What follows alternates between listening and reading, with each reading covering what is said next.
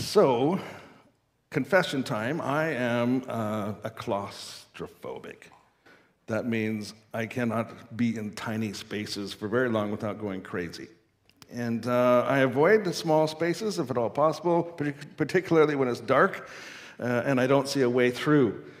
And I remember one time on vacation, our family was in a volcanic area, and there was these caves they wanted to explore, and I went there with them. I drove them, and I waited outside as they entered this darkness in the belly of the earth, and I would pray that they would all come out of there safely. And of course they did, just a tourist attraction. But a couple of years later, I faced a challenge that I wasn't quite sure what I should do. So we were in Israel, and we got to see Jerusalem and all the sights and sounds around Jerusalem as a family. And my youngest son, Connor, he was about this tall at the time, he said he wanted to go see Hezekiah's tunnel. And I'm thinking, what's Hezekiah's tunnel? It doesn't sound very interesting at all to me. And back in 741 BC, King Hezekiah was preparing Jerusalem for a siege by the Assyrian army. And the only real water source was outside of the city walls of Jerusalem. And so he covered it all over with big, huge stones, made it invisible, but then dug a trench from where it was through solid rock under the walls of Jerusalem into the city at 1,750 feet, hewn out of the solid rock. The tunnel is completely dark, as you can see on your screens. And it's about as wide as my shoulders, and there's about 2 feet of water in it at all times, and it depends on the season how much water. It could be up to here. And the roof goes from just under 5 feet to 30 feet above you. And so I did my research, and I'm going, I don't think you want to go through this, Connor. I says, yes, I do, Dad. Come on, Dad. I'm going, what am I going to do? I can't be a scaredy cat for my son. They gave me the heebie-jeebies just thinking about it, and they gave me a little tiny LED flashlight, and you get in line, and it's about a 30-minute walk, depending on how many people are in front of you. And you can be actually stopped dead in your tracks with water up to your knees, with the shoulders against the walls, and crouching down, thinking, I'm going to die here, and just drag my body out. Well, I made it through. I just kept walking one step at a time, one more step, trying the little light. Connor's having a blast. It's a fun thing for him. And we made it out the other side. But I was thinking, had I not had this light, there's no lights, you'd just be wandering around, stumbling against the stone walls, hoping that you're going in the right direction. There are actual veering off into different directions. There's multiple pathways in there. And I made it. I told myself, well, this is a historical site. This is what saved Jerusalem during a siege, a very important archaeological location, and I'm glad I did it. This whole season, we're talking about the light. Let there be light. And throughout history, we look at the picture of light through the scriptures. And I want to kind of review a little bit today and establish a bit of a foundation for what I'm going to talk about today. So, first point. What we find in the scriptures early on is that God himself is light. You remember up in the top of the mountains when he was interacting with Moses, there's lots of lightnings and flashings and thundering, and when Moses came down, his face was glowing because he'd been in the presence of God. The scripture says in 2 Samuel 22:29, for you are my lamp, O Lord, and the Lord will lighten my darkness. And John writes in 1 John 1:5, God is light, and no darkness is in him. None. It's fascinating at the very beginning when there was, God was creating the heavens and the earth, there was light, separating light and darkness. And when God comes in, he dispels darkness. Well, that's point number one. God is light, but then it also says that God's word is light. David knew about God being light and giving him direction, but he also says in Psalm 119:105, thy word is a lamp unto my feet and a light to my path. So when you need direction or guidance or answers, where do you go for truth, for direction? You go to God's word. You study what God has to say. People say God's word does not contain God's word. It is God's word. Every word that you're reading is from God to us. It's truth that we can live our lives by. But wait, there's more. The third point is that God's Son is light. Jesus actually is the manifestation of God himself coming in person form. He's the living Word of God, an expression of the Father for us to see. He said that he was the light of the world. It's a continuation of the Father being light, the Word being light. Well, naturally, the Son is also going to be light in the darkness. People challenged the assertion that darkness can't overcome light when Jesus was on earth. They had the thought that they could let's just try and extinguish this light. They arrested Jesus, they crucified him, and they thought, we're done. They put him in a dark tomb, put a stone in front of it, and they wiped their hands, patted each other on the back, and said, well done, boys, we've done our job. Until 3 days later, Jesus messed everything up by being resurrected from the dead. It must have been pretty frustrating to the darkness. And I was just thinking about darkness, I don't think it's very bright. And I mean that many ways. Darkness thought it could challenge the light and snuff out the light. I think, had they just left Jesus alone, had they just ignored him, he would have probably been kind of continuing around the fringes of society, doing lots of good things, but it wouldn't have come to anything if they just left him alone. But that's not what darkness does. See, the identity of darkness is to steal and kill and destroy, and to dismantle everything that God has. It couldn't stand the fact that Jesus was there, couldn't just ignore him and leave him alone and let him do all of his good deeds and healing people and making food and walking on water. Had to get rid of this guy. So they crucified him. And then they reject him altogether. Once he's proven, he comes back, he's seen in front of 4,000 people. He's still, they won't believe him. They reject him. And it's like a big cosmic chess game with a predetermined outcome. God makes his move, and darkness is like, oh, God, there you go. And God makes his move. And darkness, he's just constantly reacting, thinking that they have the upper hand, but all of a sudden, checkmate. It's done. It's over. What happened? We're waiting for that checkmate to come with the second coming of Christ. It's going to all be done, and the darkness will be standing there wondering, what happened? Not very bright. Darkness keeps falling into God's trap, in a sense, just going along with God's plan all along.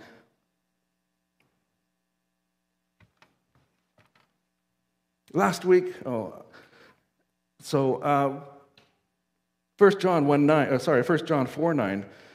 The love of God was made manifest among us. In other words, God's love was made in human form, and God sent his only Son in the world so that we might live through him. In John 16:33, it says, I have said these things to you, that in me you may have peace. In the world you're going to have tribulation, but take heart, I have overcome the world. When the Jews rejected Jesus as the light and chose darkness instead of light, there was a door opened for all of us to have opportunity for salvation. Had the Jews accepted Jesus and been happy, there wouldn't have been a reason for God to go beyond to us Gentiles offering salvation. It's like every time they made a move, God's plans came about. They can't outguess God. They can't smart God in any particular way. There's a reason that hell is described in the Gospel of Matthew as outer darkness, because the presence of God is limited there. People who choose darkness over light here on earth will continue in that existence for eternity without recourse. So Jesus passes on the responsibility of being light to us, to the believers. That's my point number 4, is that God's people are light. The Apostle John understood this. He took up the assignment that we are to share this light, because Jesus, he looks at his disciples and the people around him and says, you are now the light of the world. He says, I'm going to my Father. I'm going to send you the Spirit who will help guide you and teach you, but now the responsibility is over to you. So 1 John 1:1, it says, what was from the beginning, what we have heard, what we have seen with our eyes, what we beheld, and what our hands have touched as regards the word of life. The life was revealed, and we've seen, and we bear witness, and we announce to you the everlasting life which was with the Father and was revealed to us. We announce to you what we have seen and what we have heard, that you also might have fellowship with us. And truly our fellowship is with the Father and with his Son, Jesus Christ. We write these things to you that your joy may be full. And this is the message which we have heard from him, and we proclaim to you, God is light, and there is no darkness in him. And in John 8:12, Jesus spoke to them, saying, I am the light of the world, and whoever follows me will not walk in darkness, but will have the light of life. Let there be light. We see it when we wake up in the morning. We look for it when we walk into buildings. And we don't often remember that the light of God is all around us. It's always at work. It's always shining, drawing people to himself, trying to transform their hearts out of darkness into his kingdom of light. So last week, Pastor Neil talked about the darkness as being temptations and sin and falling away from Christ. And there's another aspect of darkness I want to just mention today. Sometimes darkness is not so much sin or bondage to addictions, but it can be anger over the state of our country, or lack of faith. Maybe you don't feel like God is going to come through for you this time. There might be depression over life circumstances or fears for the future. These things can also lead us to dark places where the light of Christ wants to shine and to lift us up and put our feet back on solid ground. God says that when we seek him with all of our heart, he will be found. And he will do according to for us what his plans are. He will rescue us from our emotional and spiritual stuckness. I created a word because it seems to fit. Have you ever been in stuckness? You're just existing. You're not really enjoying. You don't really have the joy God promised or the peace. It's just kind of stuck, needing to move on, needing to get pushed a little bit more. We all need that light in our life. We need a little bit more light to help us see the way, to get out of our stuckness and on into the salvation life and enjoying our salvation that God wants for each one of us. He came to set us free. When Jesus came and said, I'm the light of the world, he wasn't just making some kind of an ethereal statement that you had to try to figure out, some kind of metaphor. He was also telling you what his purpose is going to be, what his identity was, what his values are, why he was here, what his job is in these 3.5 years of ministry. He came to confront the corruption of the religious political leaders. He came to reveal their deeds of darkness. He came to set us free, to lead us in the path of righteousness, to bring hope and healing and truth. You know, when I look at the Apostle Paul before he became Paul and he was still Saul of Tarsus, when he was on the road to Damascus, living in darkness, his soul was dark. I think of the Grinch. And Jesus encounters him. What is it that shone all around him? See, Jesus was commuting from heaven to earth to chat with Saul. And the light of his presence blinded Saul's eyes. I think that Jesus probably limited his glory, or else he would have killed Saul on the spot by just revealing who he was. See, he'd gone back to the Father, and then the Father of lights, the Son, I'm the light of the world. And when he came to Saul himself, naturally, he was blinded because he couldn't handle the glory of Jesus.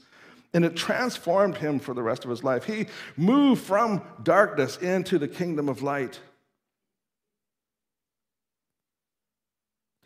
Years and years ago, when I was working at a church in Winnipeg, that church was just outside the perimeter highway on the way to Headingley, Manitoba. And some of the girls were up at the church practicing for worship the next day. It was a Saturday night. And I got a call, and just as they were about to leave, something happened. They called me and said, Pastor Tom, someone's trying to break in the church. I can hear them messing around with the side door. I said, well, where are you? What are you doing? He says, well, we're hiding in the office, and all the lights are off. I said, Okay, so go out of the office, turn all the lights on, turn the sound system on, and make as much noise as you can. And why? I said, because that will scare them away. And oh, so they went out, turned all the lights on, and made as much noise. And the guys just took off. We saw the car going off in the distance. They don't want their deeds to be exposed. They don't want to be seen. They don't want to come into the light. They want to stay in the darkness, break in.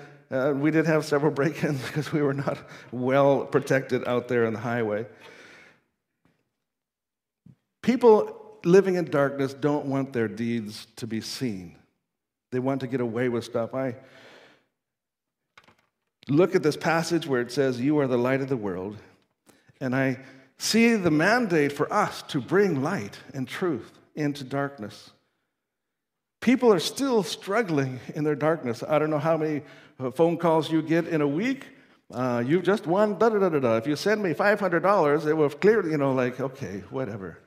I've been texted, on Facebook by someone that was trying to give me money, and I recognized the name. And so I called the person. "Are you talking to me on Facebook right now?" I said, "No." I said, "Okay, you've been hacked. Shut it down." And then I went back onto the Facebook texting thing, and I said, "I know what you're doing. I'm embarrassed for you. I hope that God will show you the right path to live your life. I'll be praying for you." And they texted back, "Thanks, I need it."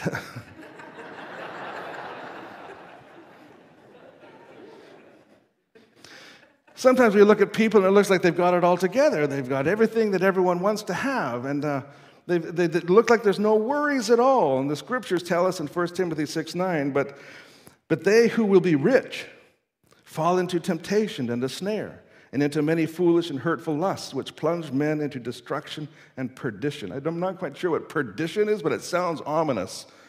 I like the word. Destruction and perdition, even though we see on the outside everything looks amazing, and I wish I had that lifestyle, it's full of temptations that can lead down the wrong road. Everyone has a struggle. We have our Achilles heel, those things that we are drawn to that could derail our walk with God.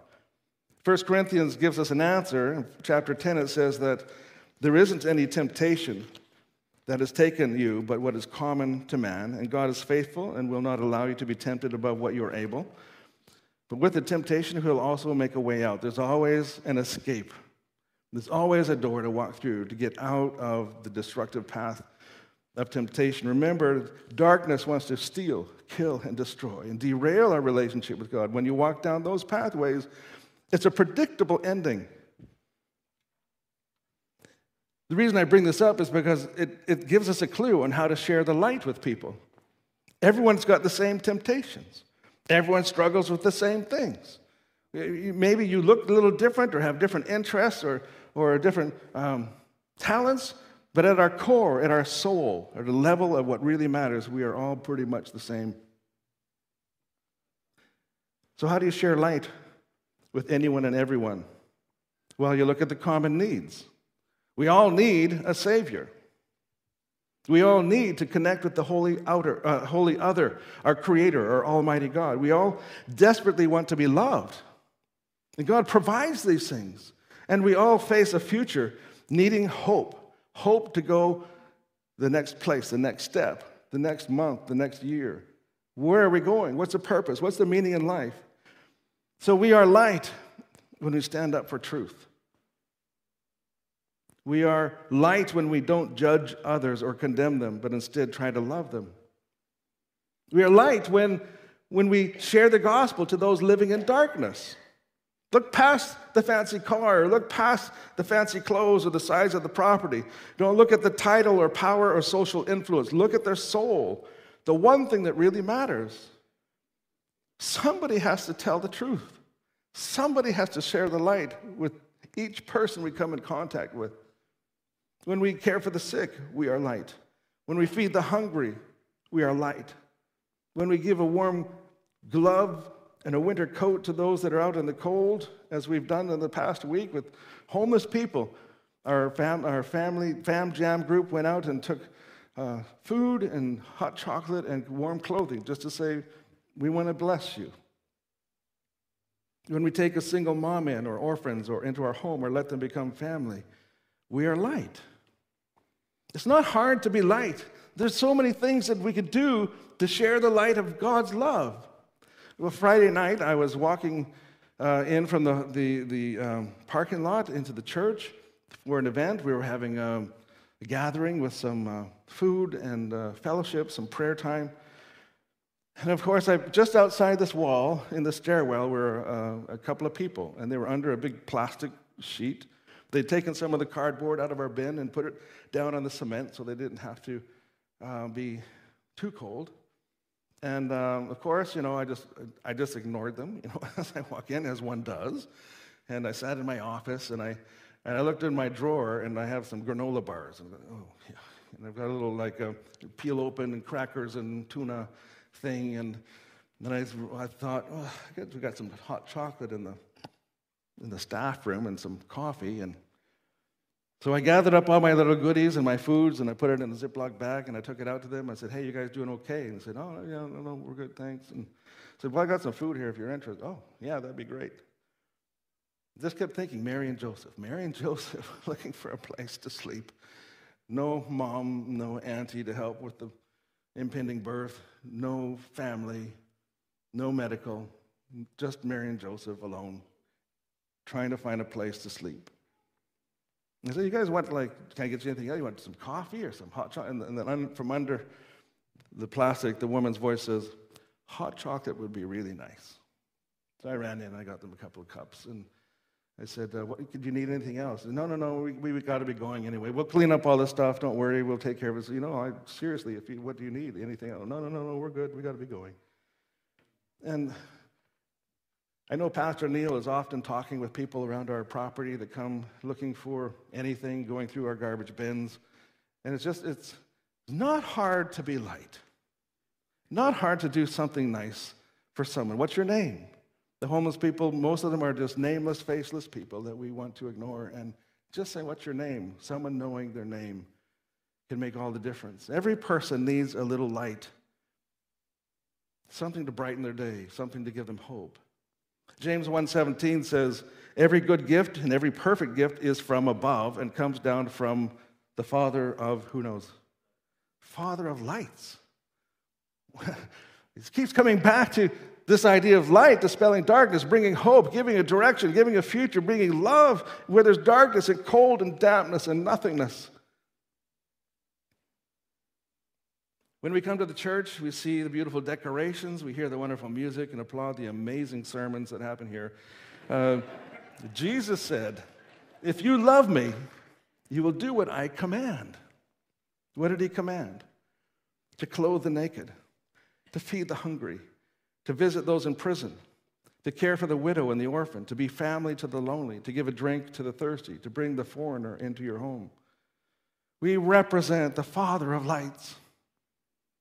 And Jesus, who is the light of the world, is inside of us, giving us the assignment to share that light with others who need help, need someone to care, to bring truth into their life. Every kind deed we do is showing light to others. Now, I would pay good money to see the faces of the 4 families that the social worker is going to be delivering all of these gifts that you good people have given to. I would like to see them as they say, "Hey, would you come out to the car? I can't carry all this myself." "What are you talking about?" "Well, the church there on 203 and Dudney has decided to bless you this year." And seriously? Yeah. I'm going to bring your kids too, because we're going to need a lot of help. She saw the load of presents in our staff room there, boardroom, and she goes, "What the heck?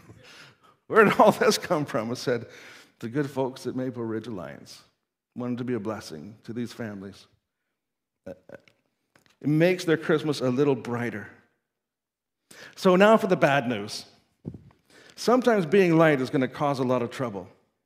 It caused Jesus a lot of trouble. He was a marked man. They did everything they could to eradicate that light, to snuff out the light.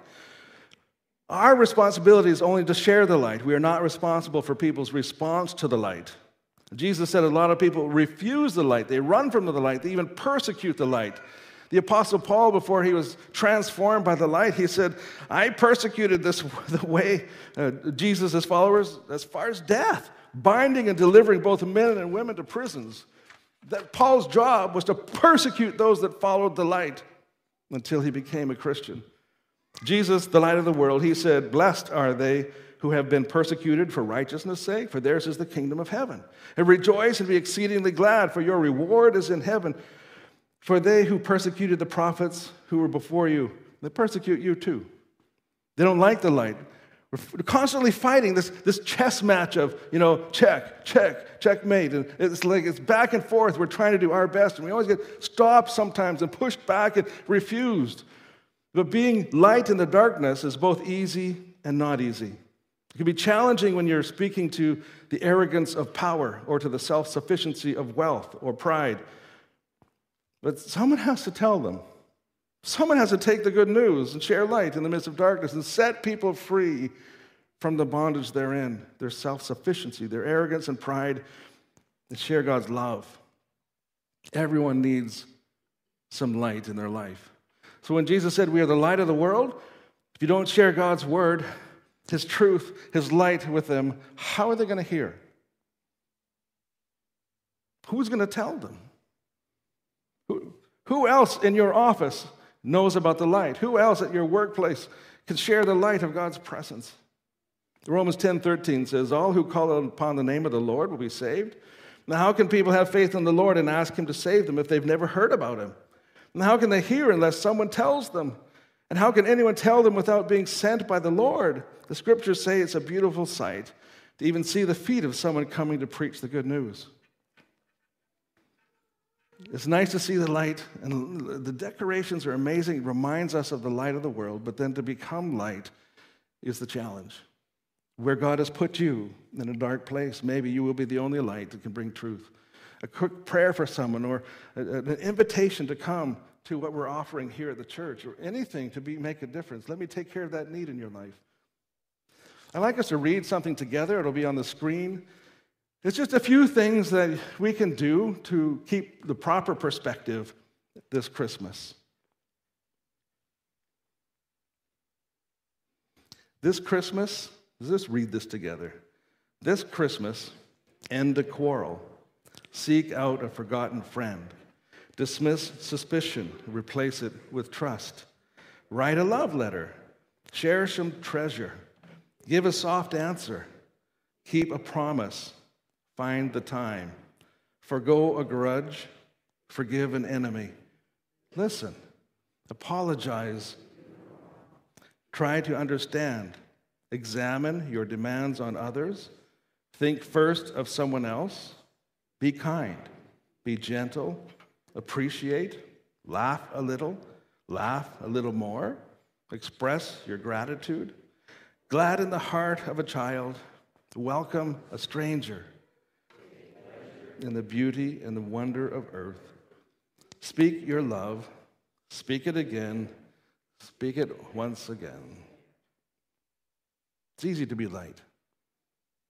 It's not hard to take the good news to someone who needs to hear it. Let's pray. Father God, we love you. That's why we're here. We want to honor you with our time and our talents, our treasure. We want to bring the good news to those who have not yet heard it, to make a difference in somebody's life, to say their name, to give a cup of water, to give up a jacket that we haven't worn in 5 years, to bring warm gloves and a scarf, maybe a toque, to someone who's shivering, to step into someone else's world and say, God loves you, and so do I. Father God, this is our prayer today, that you would guide us to be light. Help us to see the many ways around us all the time that we can make a difference. Instead of walking on by and minding our own business, let us stop minding our own business and get involved in the lives of those around us. I pray this in Christ's name. Amen. The second week of January, I'm going to be leading us through a week of prayer. We have a guidebook that will help you focus on a particular kind of prayer each day. So every day you'll read a devotional, read some scripture, and at the bottom of the page will be an opportunity for you to write down what is God saying to you We're going to have an evening of prayer every night of the week here at the building so that you can gather together with God's people and pray together for what God wants this church to do to make a difference in our community. And then at the end of the week, we'll start this on Monday, and we're going to go through to the next Sunday. That Sunday, we're going to all gather together, and we're going to worship together, we're going to pray together, and we're going to discern together. We'll have a couple of microphones here. What's God been telling you this week? What's God been showing you this week? What's God been putting on your heart this week? And together as a church, we'll begin to formulate the plans that can lead us into the future to make a difference in our neighborhoods. The other thing is I'm adding the component of fasting, so prayer and fasting. If you want to really be focused on what God is saying, you will forego the food and use that time to pray. Now, some people just skip lunch every day and use that time to pray, or some will take actually 7 days of fasting. There'll be instructions on what that looks like and how to do it properly. Not everybody can do that physically or medically, but if you can, think about this spiritual discipline. Prayer and fasting together can be powerful in a person's life. We'll be talking more about it, giving more explanations. So be thinking about that time and plan, if you can, to clear your schedule for that week. It'll be the week of January 10 to 16. Every night here for time of prayer together and worship and seeking the Lord. And I believe if we seek the Lord with all of our heart, He will be found. And He will lead and guide us and show us the way forward.